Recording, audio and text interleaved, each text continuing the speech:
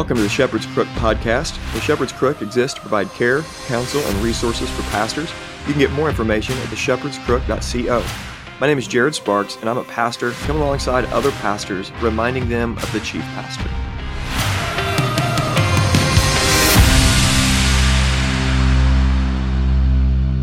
Welcome to the Shepherd's Crook podcast. I'm excited today to have a guest that I've wanted to have on for a while now.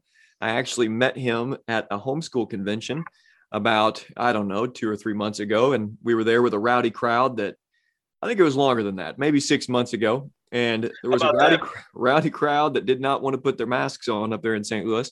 And I bumped into this guy named Massey Campos, and he's up there hooping and hollering about American history and about the gospel of Jesus. And he's in pastoral ministry, but also likes to teach people about American history and America's founding fathers and just a lot of great stuff. And so, Massey, thanks so much for coming on the show, man. I'm excited to talk with you.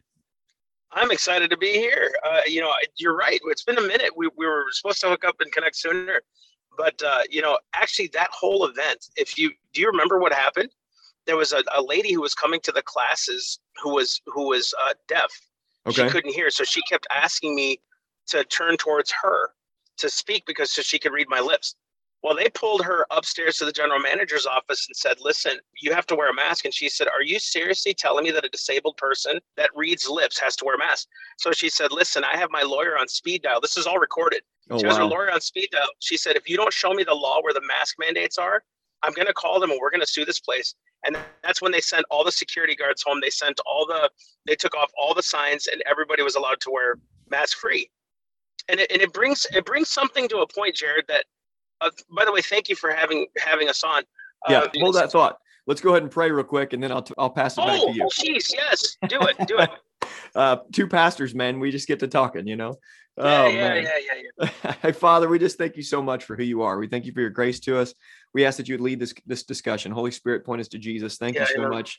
Thank you so much that we have this opportunity through technology to talk about common interests, but ultimately talk about Christ and what he has done for us. And we're thankful for what you're doing in this world. You're unmasking so many things that are happening as we talk about masks, unmasking so many things that are happening within the government, that's happening in the world.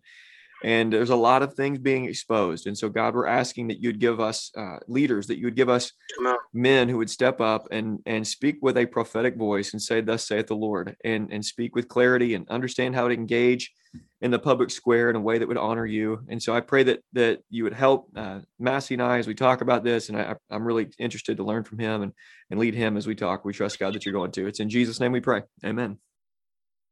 Amen. All right, back to you.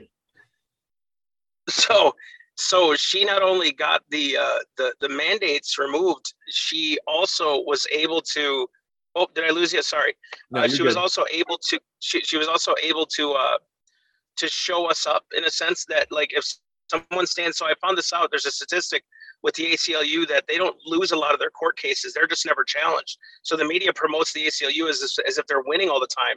The bottom line is they're never challenged. I think they lose somewhere to 60 to 75% of their court cases when they're challenged, because they're not challenged. And so most people just say, well, it's a mandate. Let's be honest. A lot of pastors did that. Some closed their doors because they cared about their people. But a lot of them just said, hey, the government said, therefore I got to obey it. And that's that danger line we cross as pastors, is if truly we're not going to preach politics and preach Jesus, then is Jesus influencing our communities and our societies? So you can say you're not going to get involved in politics, and that's cool. You can say we're not going to preach politics. We're just going to talk about Jesus. But then Jesus took 12 men and turned the world upside down. Then shouldn't the gospel then influence your society? Shouldn't public schools be different in your society? So if we're going to go there, then go there. Let's use then the power Jesus gave us to go transform the city, and the county. So, I mean, that's really where we're at. And that young woman now is running for school board as a homeschool mom in her city. That's great. As a deaf person who just believes God. And that, I mean, it's almost kind of a reproof to me. It's like, I'm not doing enough here, Lord. There's got to be more to do. Not out of works, but just. Yeah, that's good. And it sounded like she knew her citizen obligations, which were to hold the authorities accountable to the actual law. They don't get to act like they themselves are the law. And when you're demanding behaviors that are not written down in the law, then you don't have to do it. Don't comply. And she did have power to her. That's amazing. So why don't you go ahead and tell us a little bit about yourself, Massey, and who you are. Tell us about your family and what it is that you do. Tell us about your podcast. Yeah, even your shirt right there. We'll get a plug to Socialism Steals, Kills, and Destroys. So just let us know a little bit about you and what you're up to. Sure. So 20 years ago, about 20 years ago now, I became a Christian. And I grew up in a Christian home. My dad's a pastor. I don't know those stories, when people say I got saved at 8, then left the Lord and came back. I just was never saved. There was never a real conversion in my heart. I tried, but I never really submitted to God. I never submitted to Christ. I never tasted, and seen that the Lord was good. So for me, I didn't get saved till I was 20, and it was at the point of suicide. So God had to bring, I'm not saying God brought me low. I'm saying I was in a low place and God met me there. And so it was the law of God. Someone preached the law of God to me, the 10 Commandments, and said, this is sin before God. So once I was converted, I understood that difference between law and grace. Mm-hmm. I understood that the law brings me, it's a schoolmaster to bring me to Jesus. And so I was like, man, that was really powerful. I didn't understand sin. Now I do. So I started walking in this, this kind of freedom of, Lord, I want to understand more of your word, that I don't have to sin. So it was just this real cool, understanding of God the first 5-6 years of just really studying the Lord. So I was in a ministry. We were traveling in public schools for 12 years. I was a lead singer of this is going to sound oxymoronic, but a Christian rock band. I was in a Christian metal band. I did that for years. And around 2004, we heard this phrase, separation of church and state. And it bothered me so much because the Bible told me to go into all the world and preach the gospel. It didn't say go into all the world and preach the gospel except public schools. Mm-hmm. And so it just really frustrated me. So I had gotten a Constitution course from Institute on the Constitution. I'd been teaching that course ever since. But I watched this DVD from David Barton, America's Godly Heritage. Yeah. Changed my worldview, changed my life. I thought, hey, wait a second here. The founders wrote the First Amendment to protect preachers, to the free exercise of our faith. And I thought, man, who's ever said that before? Just revolutionary to me. So ever since then, it was kind of like this mission to say, look, was the nation founded on biblical principles or not? Was the nation founded on genocidal tendencies or not? Was it a racist nation? I just did a ton of homework, a ton of research. I don't mind looking at the other side's point of view because I got to kind of know what they're saying to combat it. But I started doing a lot of homework. And then so in about 2013, I left that group. And then in 2014, 15, we took this real time to seek the Lord. Like, what do you want me to do? I preach and I love welding. Like I did that for years, cool. and I'm a worker by nature, but I just felt, man, I'm called to preach, I'm just called to minister. And so in 2015, we decided, hey, why don't we go to these kids we didn't know? We nobody taught us these things in public school either. We didn't know. So I grew up in public school, and I'd like to think I had a 3.7 GPA. And when I get around homeschoolers, I'm thinking, what a stupid number. I'm not half as smart as my sons who are homeschooled. But then we started Self-Evident with just on a hope and a prayer. We said, Lord, we got to go to public schools. And so far, I think we've done about 50 or 60 public schools. They don't all let us in. I'll get into that later. But, we have the same message we do when I go to a patriot group or a church. It's the same because they're foundational truths. The Bible is a foundational truth. Mm-hmm. Our Constitution, our laws, they come from God. William Blackstone said that in his commentaries on the laws of England, that the revealed law creates law, which is the Bible that creates our natural law. And so now we have, a podcast, that's Self-Evident Podcast. And the reason why we started that was I'd been pastoring for the last 5 years or so with my dear friend, and he's like my father figure. His name's Pastor Todd Mozingo in Stuart, Florida. And so I was pastoring their young adults and stuff like that. And then he asked me to be the assistant. So I assist there.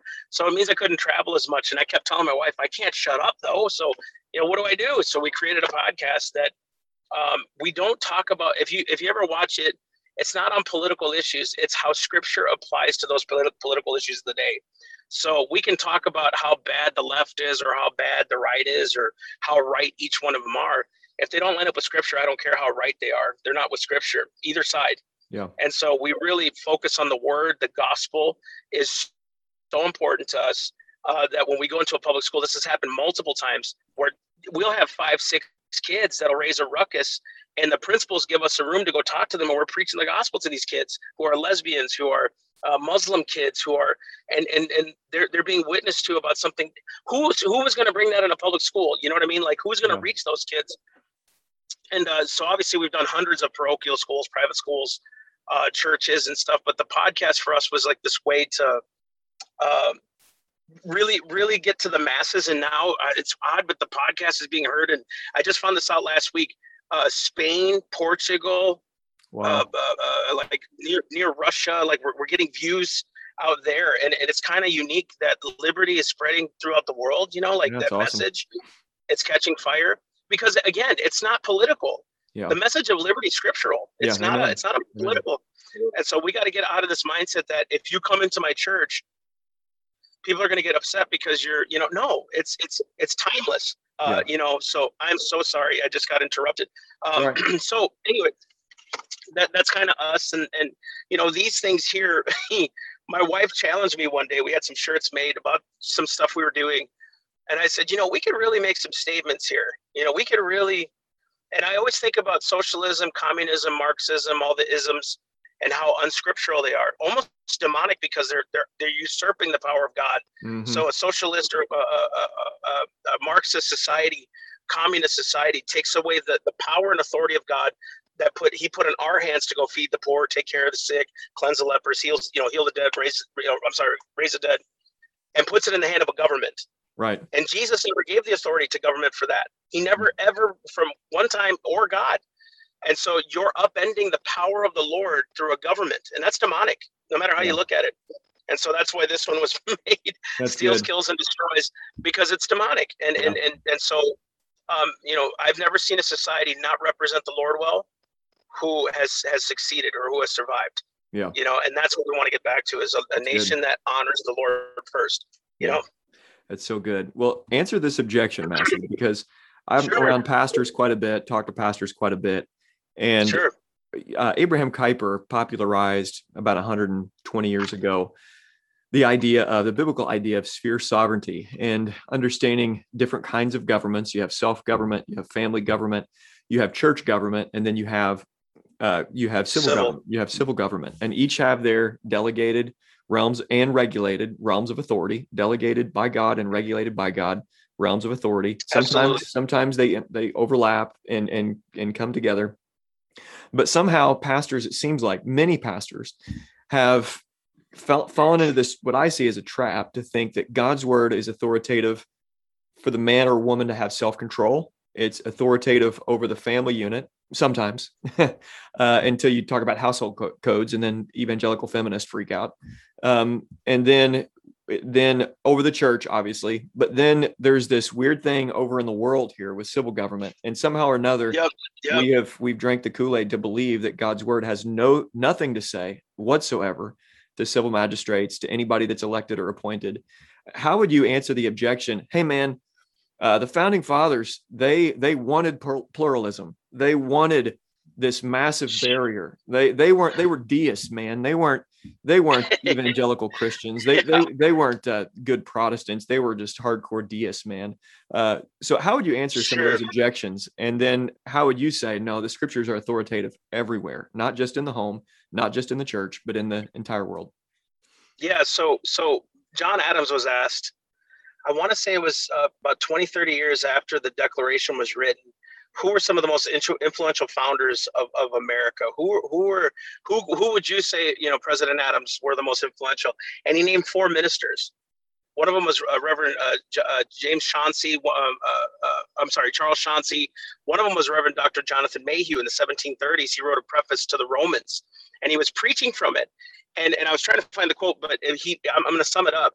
And the preface said this. He said, "It's hope that few of you will think this an improper sermon to be preached about because we're talking about politics instead of Christ. In other words, I hope that few of you come back to me and say, I'm preaching politics." He said, not the case. He said, doesn't scripture say that all scripture is inspired by God and it's profitable for doctrine, reproof, correction, and instruction? He said, so then shouldn't we discuss those scriptures on government as well as the others? Shouldn't we talk about why government not submitted to God is only a doom waiting to happen? One. Two, if you look at any scripture pertaining to government, Romans 13, 1 Peter 2, Titus 3, Exodus 18, Isaiah 33, all those scriptures that talk about governments and what God does through government. Let's just go with Romans 13, when he says, let every soul be subject to the higher powers, for there's no power but of God. And the powers that be are ordained of God. I'm reading King James right now in my head. So the powers that be are ordained of God, not the man in position, but the power. So in other words, the authority structure of government is ordained of God. So if it's a monarchy, if it's whatever, he ordains it, right? In this nation, though, we don't have a Caesar. Yeah. In this nation, people are the Caesars.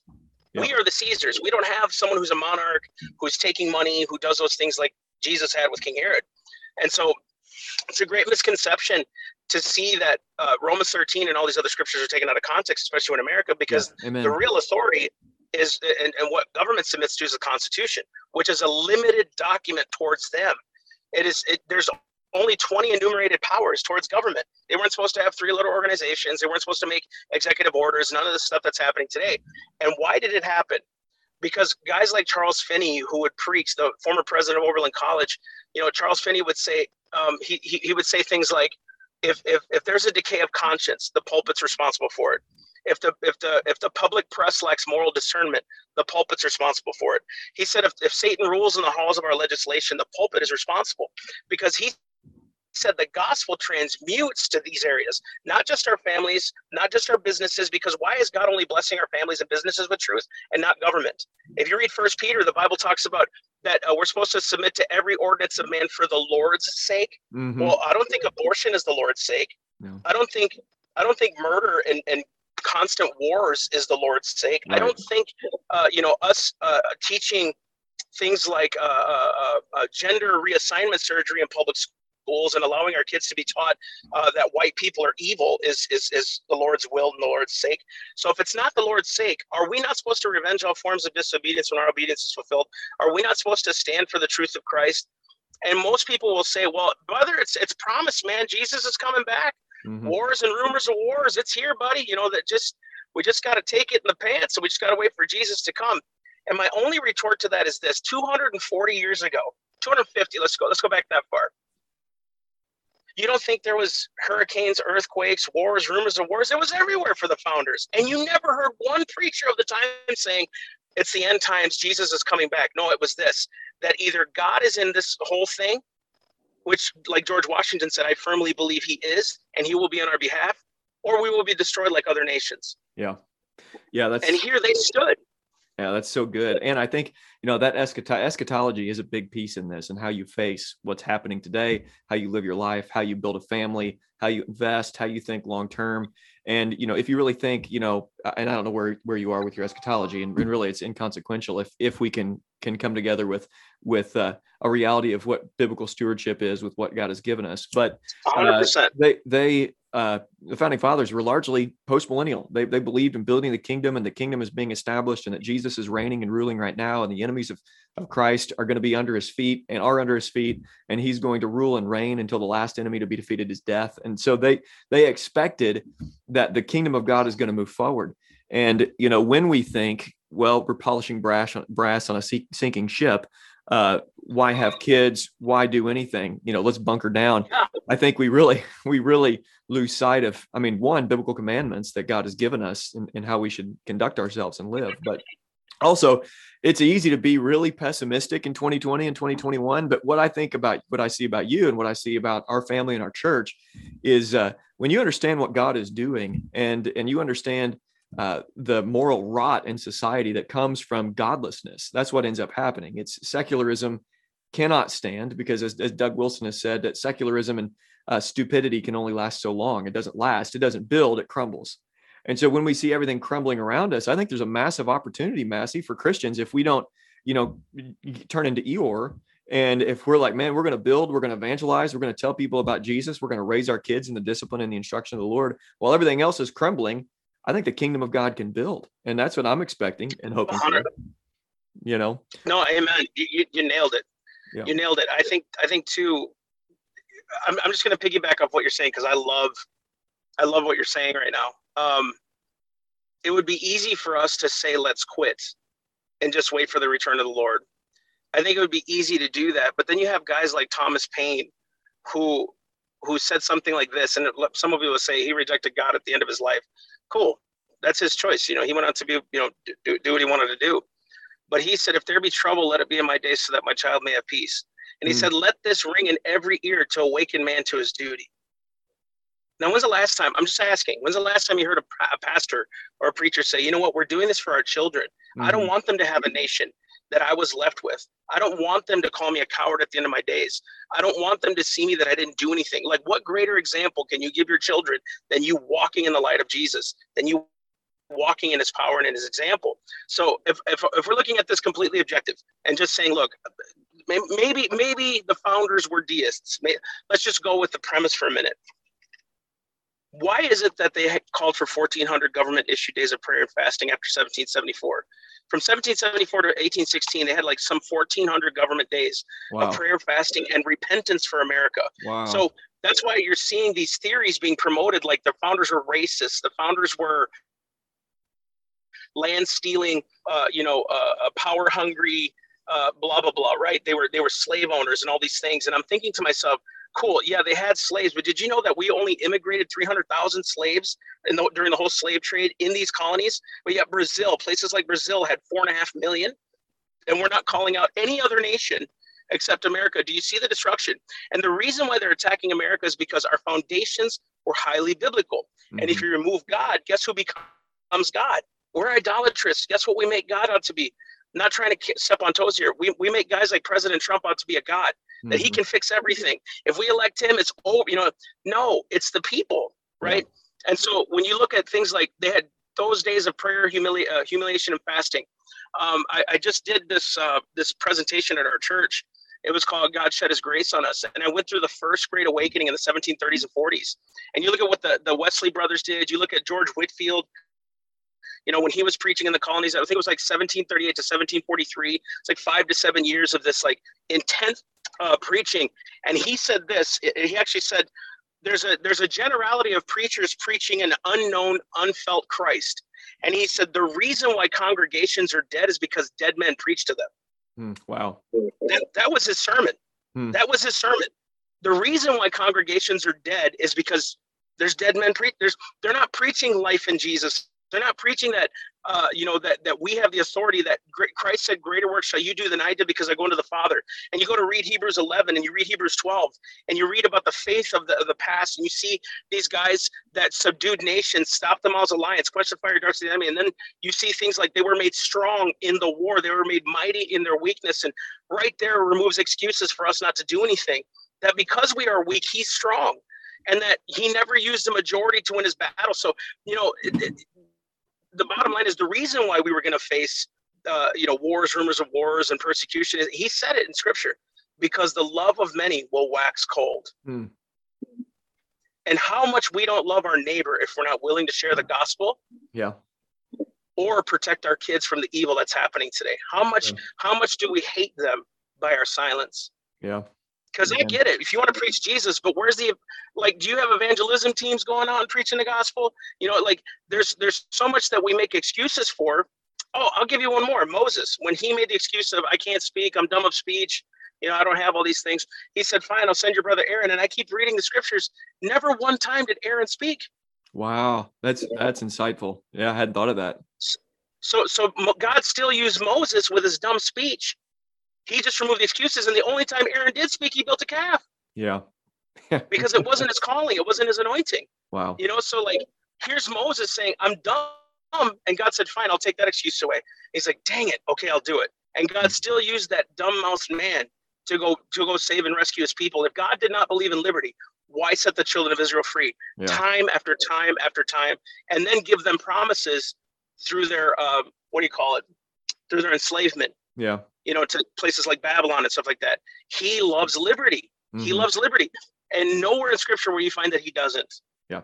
Well, nowhere. I mean, that's really good and helpful, because for years I couldn't differentiate the difference between a person being free in Christ, which is available everywhere, all across the globe, in whatever government system and under whatever civil authority you're under, you can have freedom in Christ. And I didn't understand until really the last couple of years what what our American Revolution was all about. One, it was for the rule of law, and they were in the right. It was Great Britain, England, who was in the wrong, bringing oppression and violating their own law. And as we stood for the rule of law and pushed back those who were the aggressors and stood for liberty from the beginning, from this American project has been about freedom from tyranny, from control, from government controlling our lives and pulling levers. And hey, the whole idea of Benjamin Franklin and the Gadsden flag was, don't tread on me. And I got that on my wall over there. But let me ask you this, Massey, because I've experienced this over the last couple of years. I've had a lot of pushback just from friends and family who really love playing the middle road game, former pastors of churches that I've been on that, I don't want to take sides with anything, even when the scriptures, one of the things that I've tried to encourage our people with is if the Bible speaks to it clearly, it's not a political issue. This is a theological issue. And so totally. Abortion is not political. Socialism is not first and foremost political. It's biblical. The Bible says thou shalt not steal. It tells us about private property. And so that's biblical. So socialism is anti-biblical. It's anti-God. So as you talk about the founding fathers, as you push back about what's being taught in public schools, have you got the accusation from people, Massey, you're just a troublemaker. Why don't you just kind of get in line? Why don't you? I know you've got a lot of people that really enjoy what you're putting out, but have you had the opposition that said, "Hey, man, what's going on here? You're missing it. No, the founding fathers were terrible. Why are you doing what you're doing? Why are you trying to help people understand these biblical principles in the public square? What are you doing this for, man? You're being really mean." Have you faced that opposition? All the time. Okay. All the time. Why? Why do you think that's there? Because of ignorance. The Bible says, I know the scripture is so well known, but I don't think we really slow down and read it. I'm going to go off on a quick tangent and come back to this. It's like the scripture that says, husbands, love your wives as Christ loved the church and gave himself for it. We're like, oh, that's cool. Love your wives as Christ loved the church. But have you really broken that down for what Christ does for the church? He empowers it. He admonishes it. He clothes it. He washes it clean in righteousness. And I'm getting emotional about it, that I'm supposed to do that for my wife. That if I don't do that for my wife, so if you look at scriptures like this, where it's Hosea 4:6, my people are destroyed because they lack knowledge. It doesn't say they lack power, money, anything. They lack the knowledge. And so what happens is a lot of people will say, and I get this quite frequently, you're missing it, dude. I get that a lot. And I always say this to them. Am I missing it? And am I the one being rebellious, or is government being rebellious against God? And I'm just responding to it. Yeah. Because we've been so conditioned for years to think government knows best. And yet we'll say we don't watch the media. Well, what happened during COVID, dude? We all paid attention to the media. And what's scary is it just that year alone showed us the state of the church, how afraid we really are, how much we really don't know about the God we say we serve. Yeah, amen. And that's not a blanket statement. That's the truth. There's several churches in our area that closed. This isn't an attaboy. We just told our sheriff, look, you don't have the constitutional right to close our church. We have God-given rights to stay open. And he was like, I'm a constitutionalist. It's good. Stay open. So he never came and shut down the church. But there were certain churches that closed, big ones too, big churches. And they would close because they said they cared about the people. And now they're opening their facilities to have vaccination centers. It's insanity. And here I'm thinking to myself, didn't Jesus say to lay hands on the sick and they'll recover? Amen. Doesn't he? Why would you close a place of hope and healing during a pandemic? Wouldn't you want that open during a pandemic? And so in our hearts and in our minds, I get it a lot. I go to a college. I haven't been to a college in about a year and a half. But every time I go, there's always these tweets that go out. Stop this dude. He's a Christian coming on. Christians shouldn't be on college campuses. I expect it from the world. I get it. They're in darkness. I understand completely. I've been written up in the Yahoo and the AP and stuff when I was in another ministry. I get it. That's the world. But when it comes to Christianity, I read the same Bible that everyone else does. And if you're illuminated by the Holy Ghost, the Holy Spirit is real. And he'll illuminate your eyes to the scriptures. And if God has the authority and power and creates all things, why is it that me standing against a rebellious government that is literally spitting in the face of our God, literally telling our children it's okay to kill your babies? Right. Literally, I mean, they're saying this from that they welcome this, that it's okay that you feel like a boy, go ahead, get your gender reassignment surgery. And so our government now has literally become corrupt, spit in the face of God. and me saying, no, don't spit in my God's face, I'm the rebellious one? Yeah, right. Yeah, here's the weird. They are. Yeah, agreed fully. Here's the thing, Massey. One of the things that I think that has happened and what's been revealed is a massive. We as the church, all the great catechisms in the past start with, what is the chief end of man? The chief end of man is to glorify God and enjoy Him forever. And what I think has happened in this the last couple of years is what's been revealed is actually we have been people-centered, not God-centered, and so we have sacrificed. We have so wanted to preserve what we think is public witness and cultural capital and this kind of thing of trying to preserve feelings from the outsider, like non-Christians, be happy with us, be happy. So what happens is we sacrifice obedience to God on the altar of public witness. So we want people to like us. And we even convince ourselves through, missiological speech that, we've really, really, really got to be able to figure out how we can get the gospel to them. And we got to love your neighbor. And all of a sudden you're doing things and calling it loving your neighbor, and you're finding yourself disobeying God. And you're like, well, wait a minute. Yeah. Disobedience to God is never actually loving to your neighbor. And that's all been exposed. It has been exposed. And let's go with that. When they say you need to love your neighbor as yourself, what is love? Let's go to 1 Corinthians. Let's talk about this love that we're talking about, right? Because 1 Corinthians comes after the gifts of the Spirit. So it comes after, and just before it, it talks about how to use your giftings in the love of God. So if I have not the truth and love, then I'm like a clanging brass, tinkling cymbal, all that stuff. But he goes on to list it. It's not boastful. It's not prideful. It's not conceited. It's patient and kind. But then it says something in there that revolutionizes that whole chapter. Does not rejoice in iniquity, but rejoices in the truth. Yeah.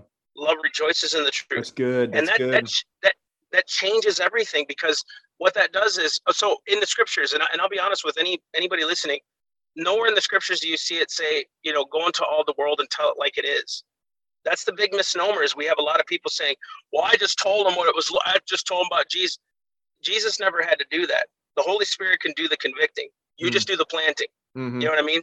Yeah. And there's a certain process. Can you imagine going into a field and just chopping down rows instead of doing it the way that there's a process? So in other words, there's a road, there's a way to do telling the truth. It's knowing your audience, knowing what they're going to need at the time, listening to the Holy Spirit, delivering the truth, and showing them that you care. One big thing that we have wrong in America, and you're exactly right, dude, we've forgotten the teaching of taking up your cross and denying yourself. Mm-hmm. And every single sermon that's popular right now is all about, God came for you. He did it for you. This is all about you.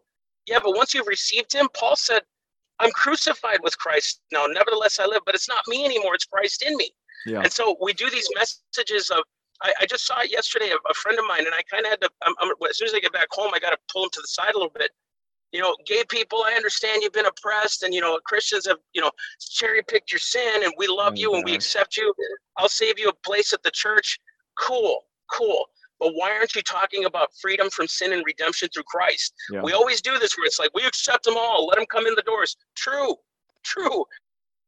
I want them to come to church, no question. But Jesus came to change them from the inside out. He came to give them a new life. So let them say they were born that way. Yeah, you're supposed to be born again now. Yeah. So so when you're born of a new nature, it's over for you. Like your desires, things change. So there's what I love about that is, then I don't walk in my own power, my own truth, my own knowledge, my own words. I walk in the power, knowledge, and truth of Christ. And so if he was the ultimate sacrifice, shouldn't I kind of emulate that? Yes, we've gone to I'm gonna step on even toes with this, because I'm definitely a Pentecostal guy. I love the gifts of the Spirit. I'm definitely in prayer, love healing. But I'm even against and I'm saying this because I've only witnessed it so many times with our young adults. These conferences they go to, and it gets all hyped up and hype. And people go there and get an experience and a touch from God. They come back 2 months later and they're like, man, where's God? See, right. Because you don't understand the scriptures, like Psalm 1, where he says, you're as a tree planted by the rivers of water. So even when it doesn't rain, you still have water by the river, and your leaves will never wither. So you could say you're in a dry season, but it doesn't matter because I'm planted by the river. So it doesn't matter how dry it is. It doesn't matter where I'm at. Jesus is my identity. My identity is Christ. And I think if we don't keep preaching those things, they look for that next experience, and we're losing our kids because of that. So there's that other side of religion. Mm-hmm. We preach too much on the scriptures, and you got to dress a certain way, you got to do this, and then there's this other side of hype and sensationalism, and we got to bring it back to the middle, that God is both. He's word and spirit. Yeah. So that's helpful. That's helpful stuff. Yeah. Man, there's been so much that we could keep talking about, doing a spinoff or so. We could probably do like 5 or 6 spinoff shows. This has been so helpful. But what I want to do is I ask everybody, just the last question before we end the show, I ask people why they love Jesus, and I set you up. I kind of put it on a tee for you, and I want you to praise God for his grace. And so the way I do that is ask you, why do you love Jesus? And so Massey Campos, brother, tell me why you love Jesus so much. I'll explain it 2 ways. One, because I know what it's like to not have him. And so nobody could have pulled me out of my pit the way he did. Nobody. I was so dark, and I didn't have hope. And I didn't realize that the place of hope and loneliness and where I was in my life before I accepted Christ was because of what I did. I didn't realize I put him on the cross. I didn't realize it was my sin that crucified him, that I was nailing the nails in his hands and feet, that I'm the one who pierced him on his side, that I was the one that put the crown of thorns. I didn't see any of that stuff. I just lived for me. And so when I'm in this dark place, he still offered me redemption, Awesome. He still reached his hand out. He said, well, you're yet still sinners. I died for you. And how do you not rejoice in that? How do you not say, first I feel so unworthy for that. And it finally flipped in my heart. Romans 8 makes sense to me, that there's no condemnation to those that are in Christ Jesus, who walk not after the flesh, but after the spirit. And so why do I love him? For what he did. I can't even do, I try, I think, in a sense, to try to be like Jesus, but outside of the spirit, I can't be, but I think the second thing is when I left that one ministry, I was hurt by it.